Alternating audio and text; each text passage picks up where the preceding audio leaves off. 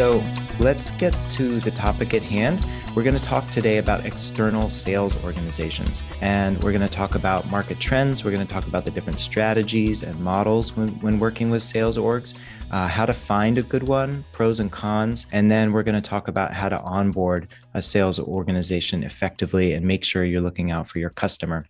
So we have a great lineup of panelists today to answer all of these questions. So let's start by bringing up Brian White. He is the research analyst. He is a research analyst at Wood Mackenzie and Power and Renewables. He was on our last town hall and joined us for a recent podcast as well. Thanks for coming back, Brian. Great to see you. Thanks, Tom. Great to be here. Great to see everyone. And we also have Valerie Serrato. She is the vice president of residential business at Sunworks. Hi, Valerie. How you doing? Thanks for joining us. Thanks for having me. Yeah. And we have James Lee. He's the director of enterprise partnerships and partner development at Sunnova Energy Corporation. James, thanks for joining us. Thanks, Tom. And last but not least, we have Rachel Shapira. She's the director of residential finance here at BayWa RE Solar Systems. Rachel has been super helpful working with the marketing team to set this town hall up. So thanks, Rachel, for helping us with that, and welcome. Hi, thanks for doing this, Tom. So welcome, everybody. Thank you for coming and sharing your minds with us today. Let's kick it off looking at the market and what trends the panelists are following. And I'd like to start with Brian, and he follows trends and data for a living. Brian, what can you share with the audience today about the originators landscapes? How are solar contractors using them? What are the trends, and what are you tracking for us?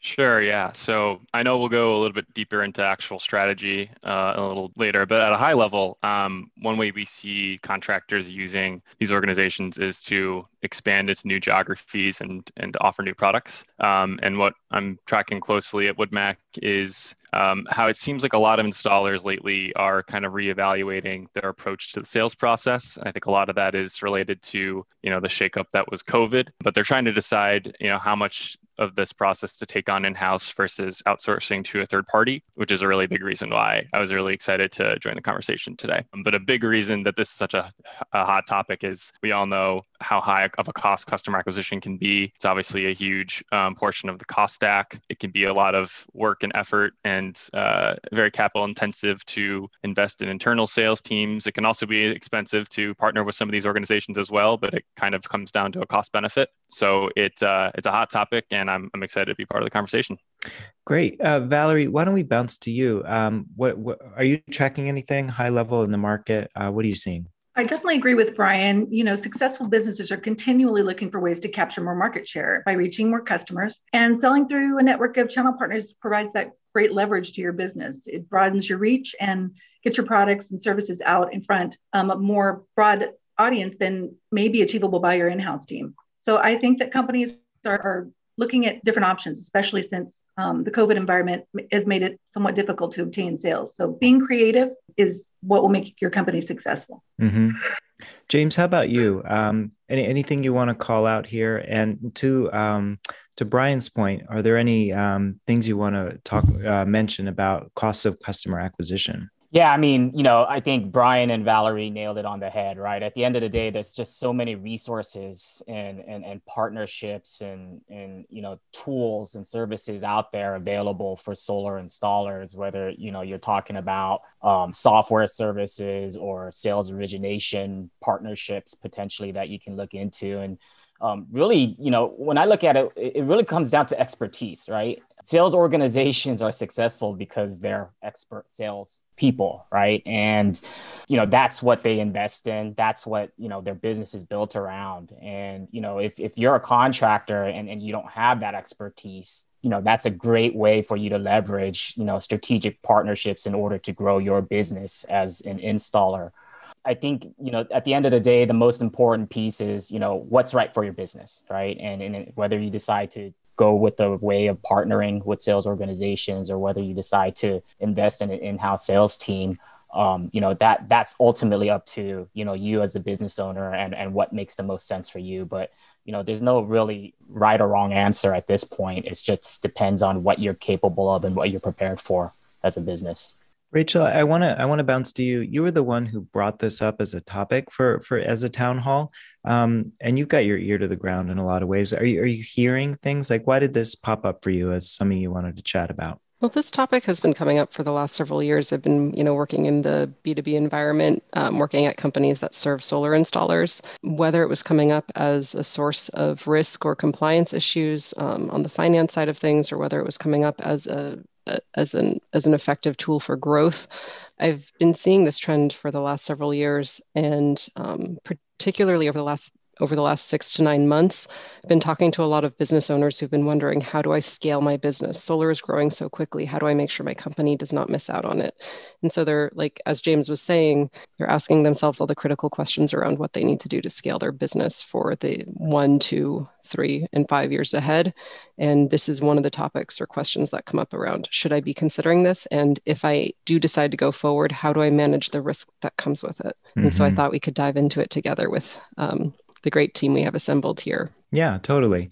Yeah, so let's talk a little bit about the strategy and the different models that EPCs might employ when working with sales orgs. And Valerie, I want to come to you with a specific example. But if a company wants to enter a new market, going with an originator might be one route to do this. Can you talk about that a little bit with us? Absolutely. A sales originator partnership has, pros and cons. One of the pros is definitely being able to scale into a new market cost effectively. You don't have the overhead, the whole cost associated with organically growing. So that's definitely a way that you can use a local sales channel partner to enter a market that you've not been in before. As James mentioned, they're the expert in the industry. So you're wanting to, ask them the questions around their expertise in not only as a sales organization, but also in the region that you're trying to attack. So growing out to new markets is 100% cost-effective way to use a sales channel partner. Mm-hmm. James, any follow-up to that? What are the reasons why a solar contractor might be thinking about working with an originator? I know you touched on some of them earlier, but let's get a little more granular if we can. Yeah, again, I circle back to, as a solar contractor and installer, what's the mission and vision of your business, right? If you're looking for that one answer, I mean, Brian nailed it on the head. It's the cost of customer acquisition. It costs a lot of money to scale up a sales team. And we're not just talking about marketing efforts and all that, but you have your, cost of hiring people, right? Which can add up depending on how many people you want to bring into the organization. So, at the end of the day, when you look at, why I should do this, right? Well, really, you should be looking at what do I want my business to be? As Rachel mentioned, where do we see this business 1 to 5 years from now? I know many contractors who are kind of satisfied with where they are, right? And they can run a great business, right? And they don't have this grandeur vision of entering multiple markets or whatnot.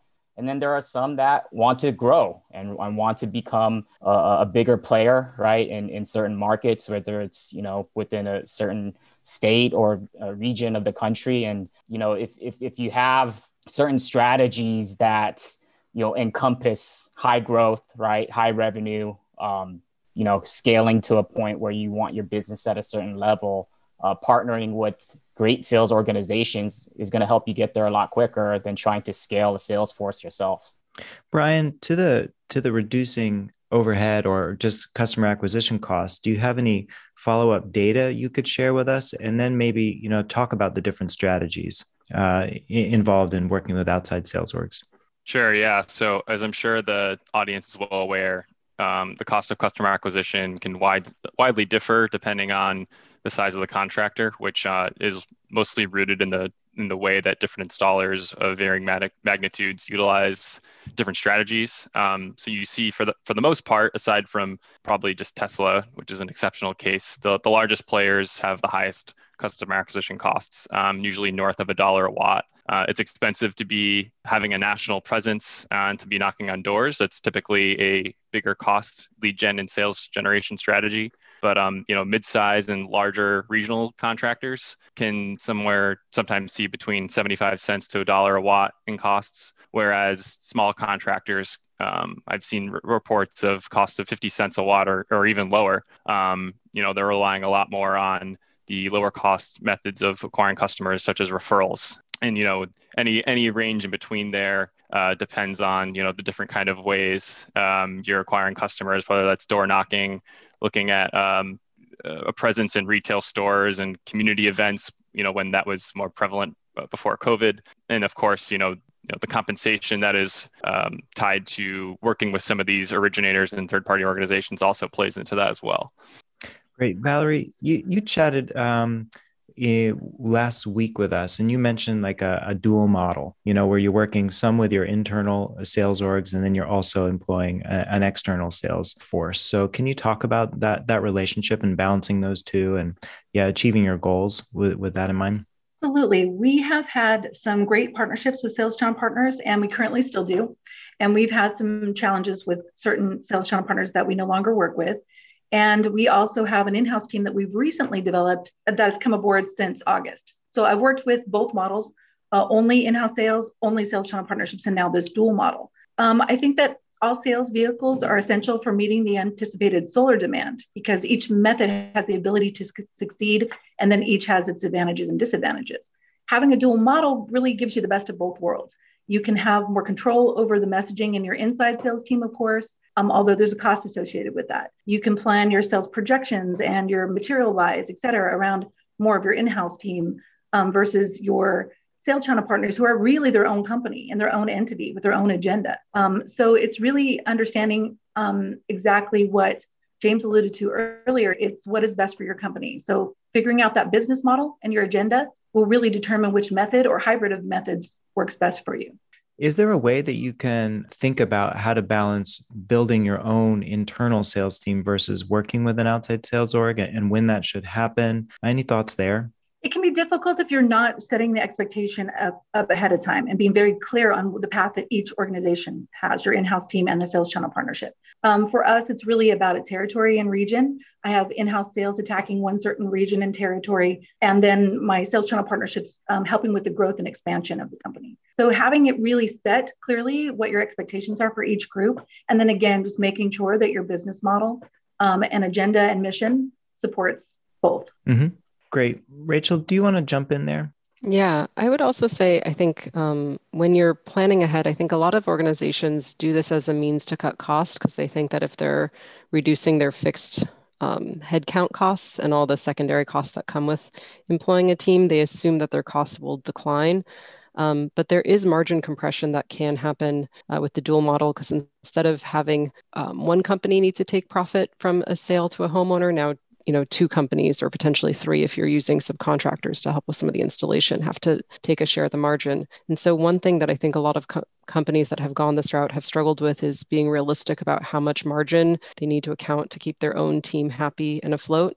I can't tell you the number of times I had a day, I think it was a month ago, I was talking to a originator that was new to setting up an installation team, and because they believed that the installer was keeping all the profit. And then my very next meeting was with an installer who was setting up their own in-house sales team for the first time because they thought the originators were keeping all the profit. And I do think that it probably depends on some very uneven contracts. I think some of it comes down to what happens in the negotiations or the arrangements that EPCs make with sales orgs individually. But sometimes I also think that, solar installation is a fairly tight margined industry, especially if you compare it to a lot of other types of businesses out there. And it may just be that, things get tight when two companies or three companies have to share in the profit margin. Mm-hmm.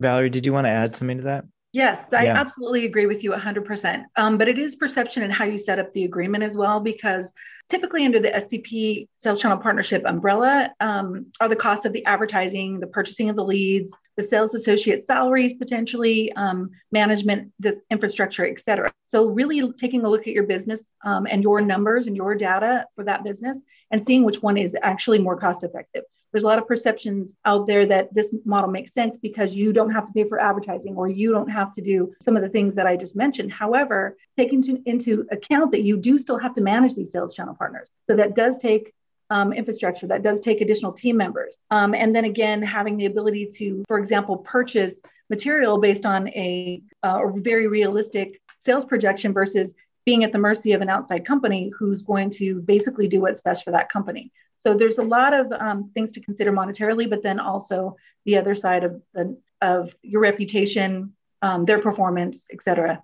I would Go also ahead, add there's Rachel. sometimes secondary costs depending on who owns the risk. If customer expectations are not met on a contract, or if there's a miscommunication in terms of what is spoken about at the kitchen table and then what the EPC understands they're signing up for, there'll often end up being a gap between what the homeowner expects and what actually happens, which is how you lead which is the exact formula for leading to an unhappy customer or potentially a compliance issue with your finance provider, and in the most extreme situations. And so there's usually going to be a cost associated with making that customer happy, if only to maintain your online reputation and keep your finance partner happy. And depending on who owns that cost, very often it's the EPC, though some EPCs negotiate to share some of the risk or to move some of the risk over to the originator. Depending on how that's arranged, I think a lot of people are not budgeting for the risk of how you manage or how you resolve situations where homeowner expectations are not met. Mm-hmm.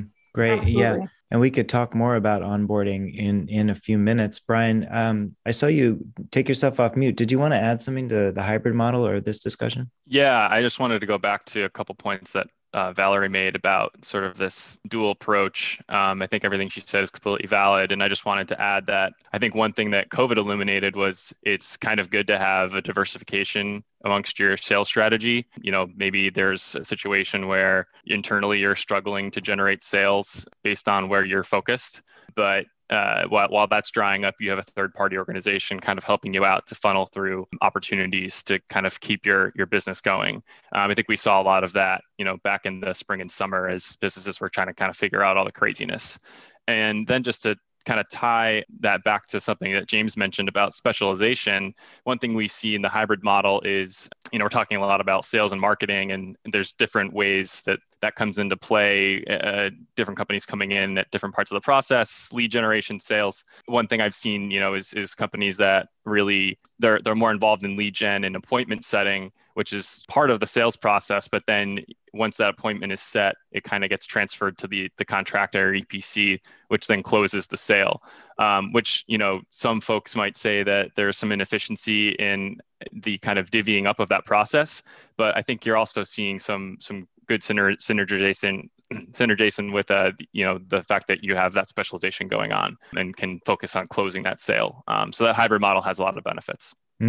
Great points. So when we've talked about some of the strategies, and we could talk more about the pros and cons, and I definitely want to get to those. But how does an EPC go about finding a sales originator to work with? James, maybe we can go to you. Like, any thoughts on that? Like, are you tapping your network? Are you, is this referrals? Like, how does a contractor find the right organization to work with? Yeah, that's the $1 million question, right? If I knew the answer, I'd be go get my contractor's license right now. But the easiest answer there is who's in your network, right? As a solar contractor, in someone in the industry, you're going to have a network, right? And if that's an area that you want to build and invest in, the first thing you should do is reach out to your network and see if there's anyone that they can connect you with, that either is A, part of a sales organization, or B, that knows people, right, within that has that type of model. Also, highly recommend attending industry related events. I know COVID has reduced our ability to go to these large scale conventions and seminars and whatnot, but if you're not coming to these types of events, you're missing out, right? Because there are people who represent sales organizations on these types of town halls or panels, and they're people that you can definitely interact with, and utilizing your network to really start reaching out and letting people know, hey, I'm here. This is my business. These are my value props of why my business is, someone that you would want to partner with. And people are always willing to have discussions, right? That's the great thing about this industry is you can always have a conversation around your business and people want to learn more about you.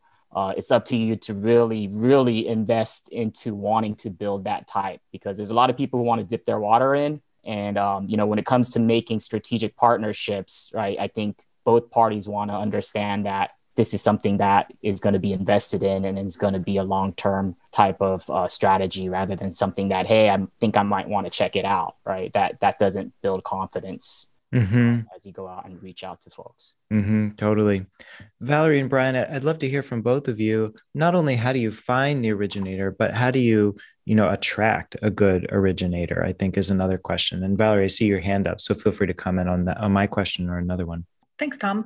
I was going to mention LinkedIn. LinkedIn has become such an amazing connection tool. I use it constantly. When I have a new partnership or someone that I'm meeting with or speaking out to, I'm fairly certain I LinkedIn everyone on this panel right now just to see and connect. But that's another way that you can utilize your LinkedIn to find sales originators. Reach out, see who's out there, see what they're doing, ask questions. I use distribution partners, loan partners, people that in the industry. All of those are great, as James mentioned, and I love the industry event angle as well. But definitely LinkedIn. LinkedIn's a very useful tool for connecting. And how you attract them by your branding and your name and your ability to put a foundation around it, your confidence level, as you were speaking to as well, James. We're a publicly traded company, so it's probably a little bit different. Sunworks is than some of the other EPCs, but people approach us, are asked if we are in need of a sales channel partner, and that's the best way. Your reputation and your brand, getting it out there, and then having them come to you and ask you if they can sell for you. Ryan, any thoughts there?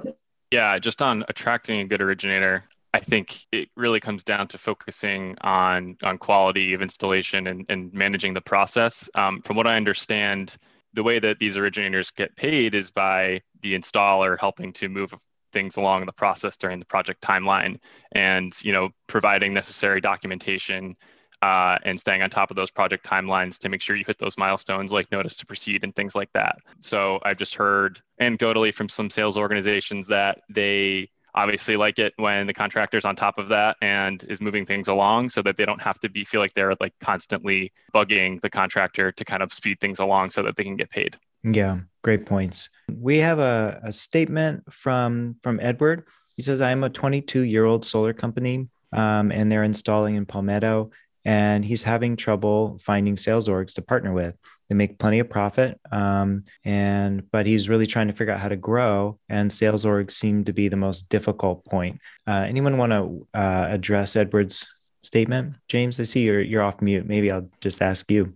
Yeah. So, my first question to Edward is, how have you set up your business to attract these sales orgs, right? Do you have the proper tools and services in place, right? Do you have the right financing partners already on your platform to offer sales orgs? Do you have, certain software design services, right? I mean, ultimately sales orgs might have their preference, right? But if you don't have the infrastructure built to support sales orgs from the get-go, it's going to be very difficult to attract these sales orgs, right? And convince them that you're the right partner for them. So I think that's the first question that needs to be answered is, aside from just approaching sales organizations says, hey, let's talk about potentially partnering together. It's, as a business, are you even set up to have that conversation? So that's number one. Number two, in terms of attracting sales orgs, again, it goes back to what Valerie said, right? A lot of it is just roll up your sleeves, right? And get in the dirt type of sales strategy. Like, you have to be going,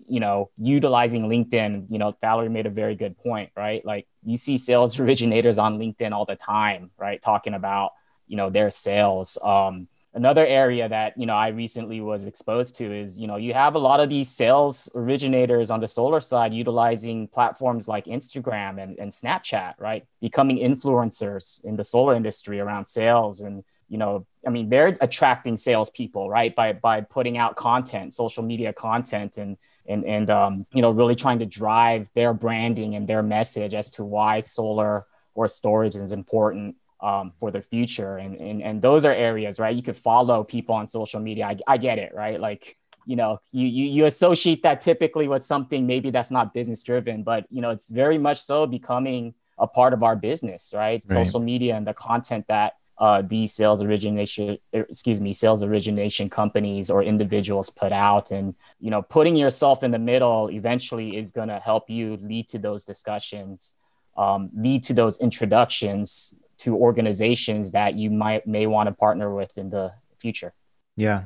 Great. Good thoughts. And Valerie, Edward said after this meeting, he's gonna hop on LinkedIn and get that started. He hasn't tried that yet. So great suggestion. I see you have your hand up again. Do you want to add something to that? I love what James is talking about being the company with the infrastructure in place and being ready for that sales channel partnership. That also includes having a Yelp page, having a good website, having tools that the sales originator can use to push your company forward. It's really asking yourself, why is your company different than the other companies? That differentiator is something that a sales organization can use to sell your company, not just product or price. And so wrapping your head around those types of things that go along with your mission, vision, values of the company that you have now and the company you're trying to create, that will attract sales channel partners and solidify your relationship with them, because it's difficult for someone to approach you and say, I'm a sales originator, but yet you have nothing in place to help them gain the market share. Mm-hmm. Great. And I think, we'll probably talk more about process. It's really all about process. If you have a good process set up, you can protect yourselves, you could protect your brand, you could protect the homeowner, you can make sure that you're going to work well with your sales organization. So really figuring out what that process is going to be is probably essential. And I want to talk a little bit more about that with the onboarding point. But to Rachel's thought before, one of the potential reasons for working with outside sales orgs is this like cost reduction. And I want to make sure that we get to the margin compression point. Like, Rachel, can you talk to us a little bit about that? When we're talking pros and cons, like these aren't necessarily easy wins. Like, we're talking about all the things you have to figure out. And margin compression is one of those that you brought up, the other day as well to me. Yeah, I think one of the things that a lot of installers need to be thinking about when they're thinking about working with originators is, if you're using originators as a means to grow your business, like, you need to be thinking about not just with, customer acquisition costs and your originator costs, but like, how are you going to be managing your margin as you scale from, say, 10 to 40 jobs a month or 40 to 100, et cetera? Because I think one pattern that I've seen during growth is people assume that they can maintain the same margin as they grow, or that it will naturally come together, that they will automatically start saving money as they get larger. But what often happens is, as they scramble to grow, inefficiencies get created. I don't think you should assume that you're inherently going to save money when you use originators. It really depends on the nature of the contracts you set up. Do you agree to a price point that is actually sustainable for your business to, sell your deals at?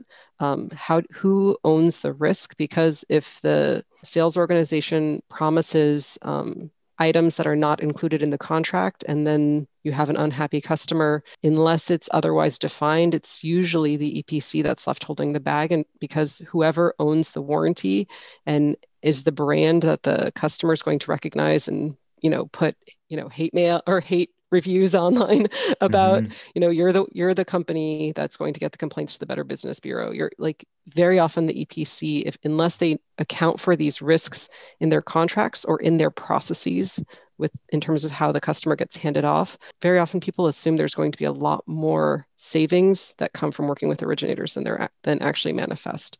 And there are definitely worst case scenarios where you see post-funding cancellations from financiers because of substantial misrepresentation of contract terms from financiers, and very often it's the EPC who's left holding the bag. So I think I'm really excited to have us talk about processes, systems, and everything else that we can do to make sure that if you decide to go forward with this business model, that you're doing so in a way that accounts for making sure that it is an engine of growth for you, not just a new risk pool that you haven't accounted for. Great.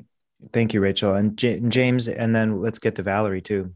Yeah, and just to continue off Rachel said, one thing that you also need to consider is you build and scale a platform to support originators.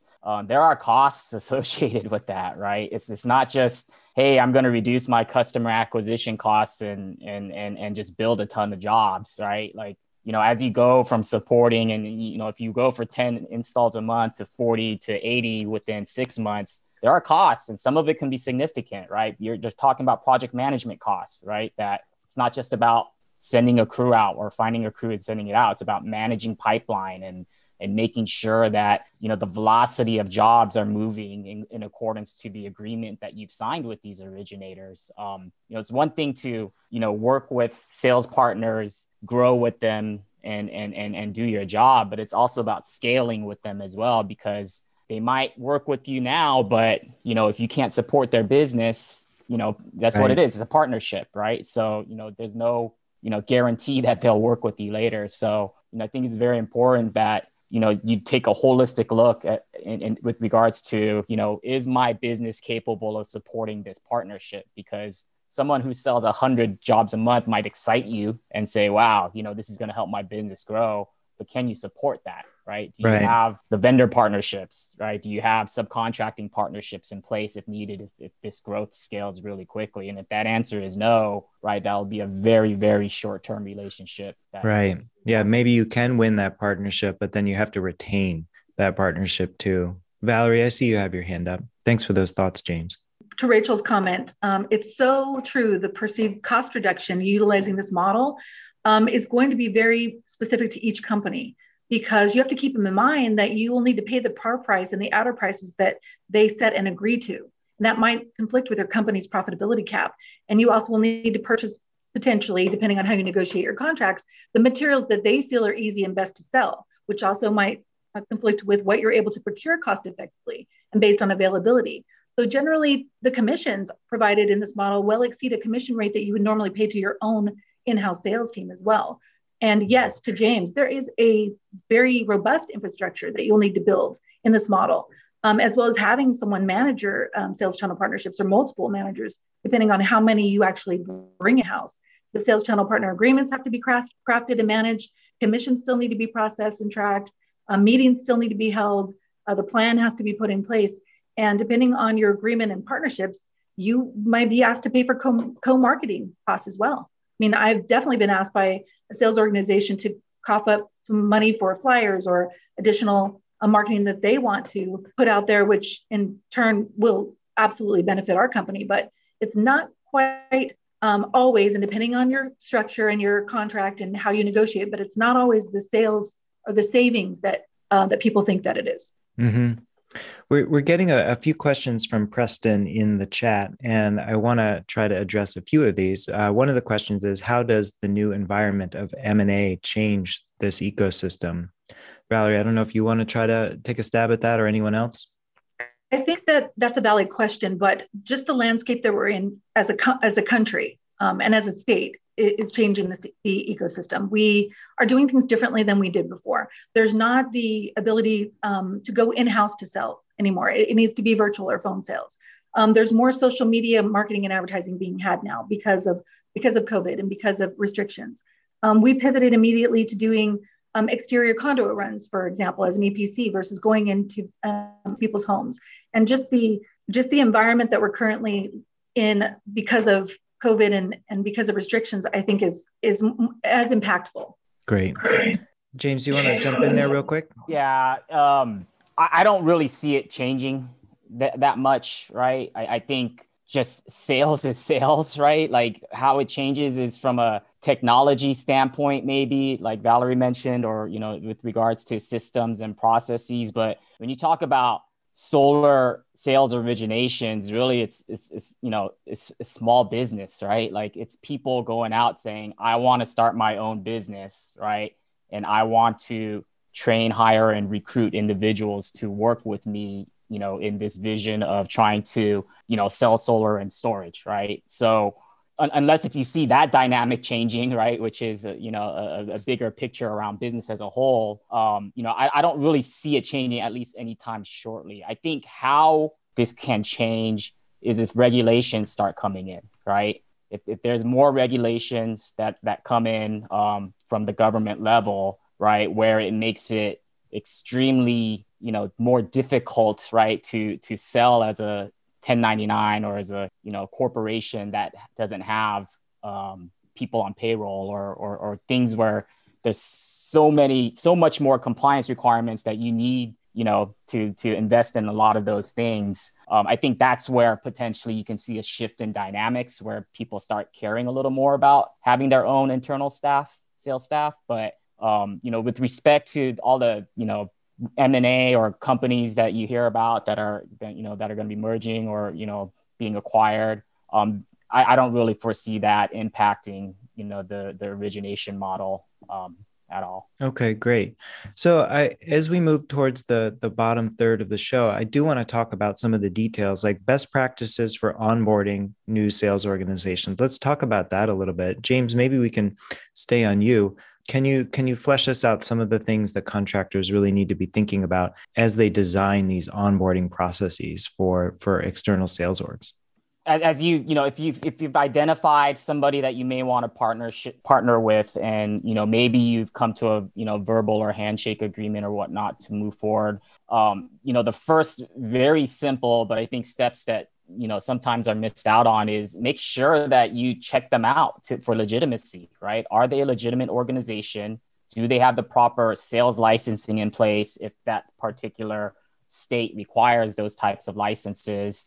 Do they have the proper insurances in place, right? And there's a lot of online resources that obviously can help you find out that information. Look them up, right? Look for their reviews, right? Whether it's BBB, Yelp, or whatnot, just to see, what type of company, do they have a lot of complaints, or do they have a lot of great reviews, right? Just showing what type of company they are. So I think at the bare minimum, you need to do homework about that organization, right, and the leadership of that organization.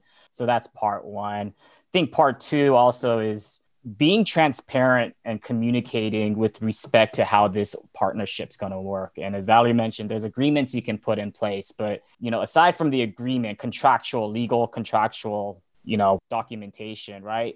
Like you got to talk about and understand how that sales organization works. How do they sell? What process do they go through? What tools are they using, right? How are they verifying production for that homeowner? Those are some of the things that is going to protect you, down the line, as Rachel mentioned, right? That risk after the sale with respect to warranty information, production information, and basically, having the homeowner receive essentially what, they're being sold. So, understanding their sales process, what's the methodology, right? What's the, process with how you go from sitting at the kitchen table or whatnot to the point where they're signing an agreement and moving forward to install. That's going to help you understand as a business, hey, do we need to change anything from our end, right? To make sure that we are supporting their business and we are building in our processes to protect us, right? Yeah. So that's probably number two, I would say, is make sure you understand your partner. Mm-hmm. And then number three is your partner needs to understand you, right? So this is how we work, right? So during the onboarding, if your sales organization doesn't understand how you work, you're going to get into this nightmare about homeowner experience, right? Yeah. The worst thing that can happen through this partnership is the homeowner doesn't have the proper expectations set and they don't have a great customer experience. Because from a sales org standpoint, you're looking at that homeowner as for future sales, right? Yep. Future referral opportunities. And from an install standpoint, you're looking at that homeowner, at least in the state of California, it's a 10-year, you're tied to them at least a minimum of 10 years, right? Mm-hmm. From a legal standpoint. So I think having that knowledge and understanding of each party, making sure you're sitting down and talking about these things through the onboarding process is going to be critical to a successful partnership. Wonderful. Thanks for those points, James. Valerie, let's go to you. Do you want to jump in there, Rachel? Yeah, I was going to say also training, making sure that the sales reps have access to training materials to understand the financial tools that you're able to make available to them and the materials that you can install. I've definitely heard stories about originators who sell equipment or sell installations on roof types that the installer doesn't like to install on. There can be lots of different gaps that can just create inefficiencies and frustration for both sides of the business. Mm-hmm. For sure. Valerie, Brian, I want to come to you with a compliance requirement for financiers. Valerie, can you get detailed for us here? Like, what are you doing to make sure these companies you're onboarding them, they understand you, they know your processes? Are you using specific design tools, with them? Do those have any constraints? Do you have like specific product lines that you only use with them? Yeah, how are you controlling all of that? So it's been an evolving process for sure. And depending on the sales channel partner, there are some nuances that are specific to each one. So for example, we do set the material that we will allow them to sell, which helps us for our business model. We do set the proper expectation in a stringent contract agreement, which includes all of the adders and what that looks like, including adders like distance. If there's any project that they want to sell that's 50 miles outside of a hub that we're at, there's a distance adder for that. But making sure that all of those types of nuances are very well spelled out in the agreements that you have. And then also making sure that the par price and materials and execution is all discussed. The other thing is really understanding their ethics and making sure that they understand yours. I've had to cap sales channel partners from selling a solar system as high as $7 a watt. And that's not acceptable in our industry. So we have to protect our customers and protect them and have our sales channel partners protect them as well. So it's a lot of training. We have a PowerPoint that we provide that encompasses the expectation of the company, what we will and won't allow. And we also set up our trainings ourselves for our finance platforms because that relationship is our relationship, not our sales channel partners' relationships. So if there's a Lone Pal, Mosaic, Sunlight, et cetera, training to be had, our company will set that up and our company will make sure that they're fully trained on that. And then we manage to it as well. The other really key component in California is HIS license. You are required to have that license to sell and it has to be attached to your EPC license. So managing the ins and outs of a sales channel partner who may have a high turnover of employees is something that you'll have to do. And you'll have to put someone in place to make sure that they're taken on and off of your license and that to verify that they have their own sales licenses. SGIP is another possible compliance issue. Understanding that rebate program, conveying the actual proper information, following it down, helping the customer, navigate that. All of that really falls onto you as a company, in addition to the warranty, of course, responsibilities. But those types of things still fall onto your company, even though the sales channel partner may field some of those things, because what you're saying to a customer, they're not going to go back to your sales channel partner and say, you misled me. They're going to come to the EPC. Right. But there's just a myriad of compliance issues across, state, federal, every which way that you really will need to stay on top of and drive and manage to. Mm-hmm. Brian, I'd love to get your follow-up thoughts from Valerie, but also, any suggestions on making sure like finance compliance requirements are being followed. Yeah, I think it largely follows up with what Valerie was saying anyway, but the just general things to be aware of when it comes to kind of marrying the relationship between financiers and these third-party sales orgs. Most financiers have all really have some capital limitations when it comes to providing funding for installations in certain geographies, depending on the financial product, depending on the loan tenor interest rates being offered, adoption for LMI customers and FICO requirements, as well as generally just the product offerings that those organizations are able to sell, whether it's battery storage, energy efficiency, packaging things together with the PV sale. So that's generally just good to be aware of and making sure that your orgs are aware of those requirements. And then just more broadly, most financiers have some sort of a price cap when it comes to the dollar per watt that they want those organizations to be selling at. So those are some things that you should be communicating to your sales partners in terms of the financier requirements. Mm-hmm.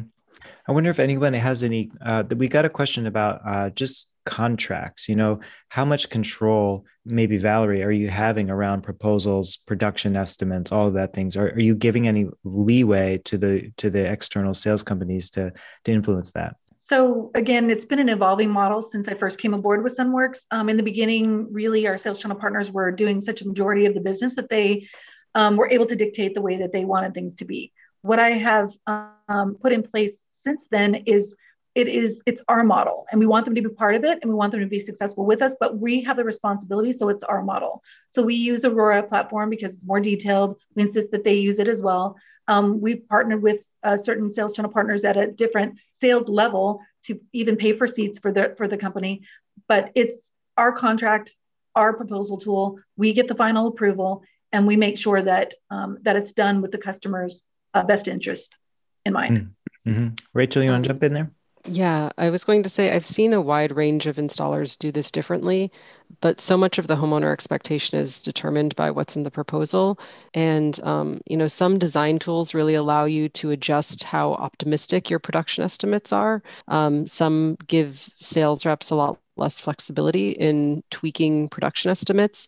So I've talked to some installers who kind of are rigid in terms of allowing only a certain set of tools that don't allow sales reps to kind of fudge the numbers. Some EPCs definitely require that their proposal tool is used.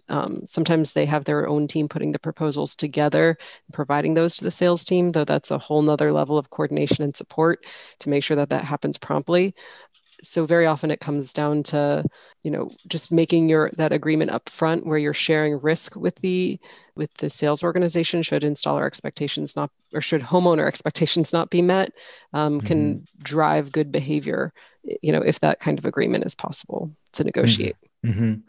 James, to the homeowner expectation experience, like the homeowner experience, that's a great, you really need to be focused on that. Any suggestions for that customer handoff? Like once the sales org is ready to hand off the project to you, like how is that managed? Any suggestions there? Yeah, so it all comes back, to kind of the first statement about expertise, right? Like as you have discussions with, your sales partners, right? There needs to be a very clear understanding that, we're going to let you guys do what you're good at, and we would hope that you guys let us do what we're good at, right? And, if that has to be contractually written out, I would highly recommend just contractually writing out what are the services that each organization is responsible for, because each sales organization is going to have different answers to that question, right? I know some sales organizations that want to control the entire homeowner communication from front to end, right? I know some that says after we have a contract signed, here you go, right? You guys take it to the end and we'll show up when it's time to, flip on the switch for commissioning and that's it, right? So I think setting clear expectations of here's what you're responsible for, here's what we're responsible is very important. But at the same time, as an installer, you really need to drive home the fact that here's what we're good at, here's what we're experts at, and here's where we're going to help your business, right? And if there's a mutual understanding that that's the process or that's the protocol as to how we're going to grow and scale our business together, then you're not going to run into any issues. Where the issue, where you run into issues is if it's not clearly defined from the get-go, number one. And then number two, you don't have the proper process in place to support what you've clearly defined from the get-go. Right. Great. Thanks, James. Go ahead. Can I add one quick tip to build on something James said? So yes, please. One process that I've heard from a few installers that have been working with originators a long time that has worked well for catching a gap between what's in the contract and what the homeowner expects based on what was discussed at the kitchen table is very often when an EPC takes over a contract, they have to contact the homeowner to, of course, schedule installation, get paperwork signed for the utility, to get paperwork signed for, the AHJ, for the permitting process. In that process, sometimes they insert a few questions to just check what's on the contract against what the homeowner expects in terms of production or bill estimates, or just even understanding what the ITC means to that homeowner. I haven't seen a uniform number of what questions to include because you don't want it to get to be too long and onerous, but sometimes doing just a little quality assurance at the time when you're already talking to the homeowner in the handoff process can help catch gaps between what you have written down and what the homeowner is actually expecting. That's a great point. Checklists. Yeah, Valerie, do you want to add? One other tip is that we utilize is we do not accept a contract until my contract review team reviews it.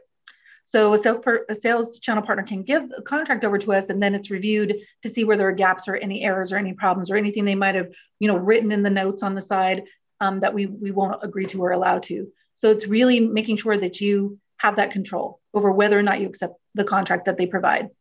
Great points. And we have about 4 minutes left now. I did want to get to Tony's question. It's the only outstanding question, I believe. And this is to Brian, as long as we have Brian, our data guru here. Brian, Tony's question is, he's basically saying, I thought customer acquisition costs were going to go down. What's the deal? That it doesn't happen. And he mentions a WoodMac report. So maybe just touch on that real quick. Sure. Yeah. I'm going to preface this with saying I was not the author on that report. Okay. But I'm generally aware of kind of our stance on customer acquisition. Yes, I think for a few years have kind of said that the costs should come down eventually and maybe have overestimated to the extent that that's happened. I think there's been some over optimism on the developments in the industry that could actually drive down costs. So what we have actually seen is stagnation in some companies actually seeing increases in costs as well, depending on their strategy, which I touched on at the top of the call. It depends on the installer.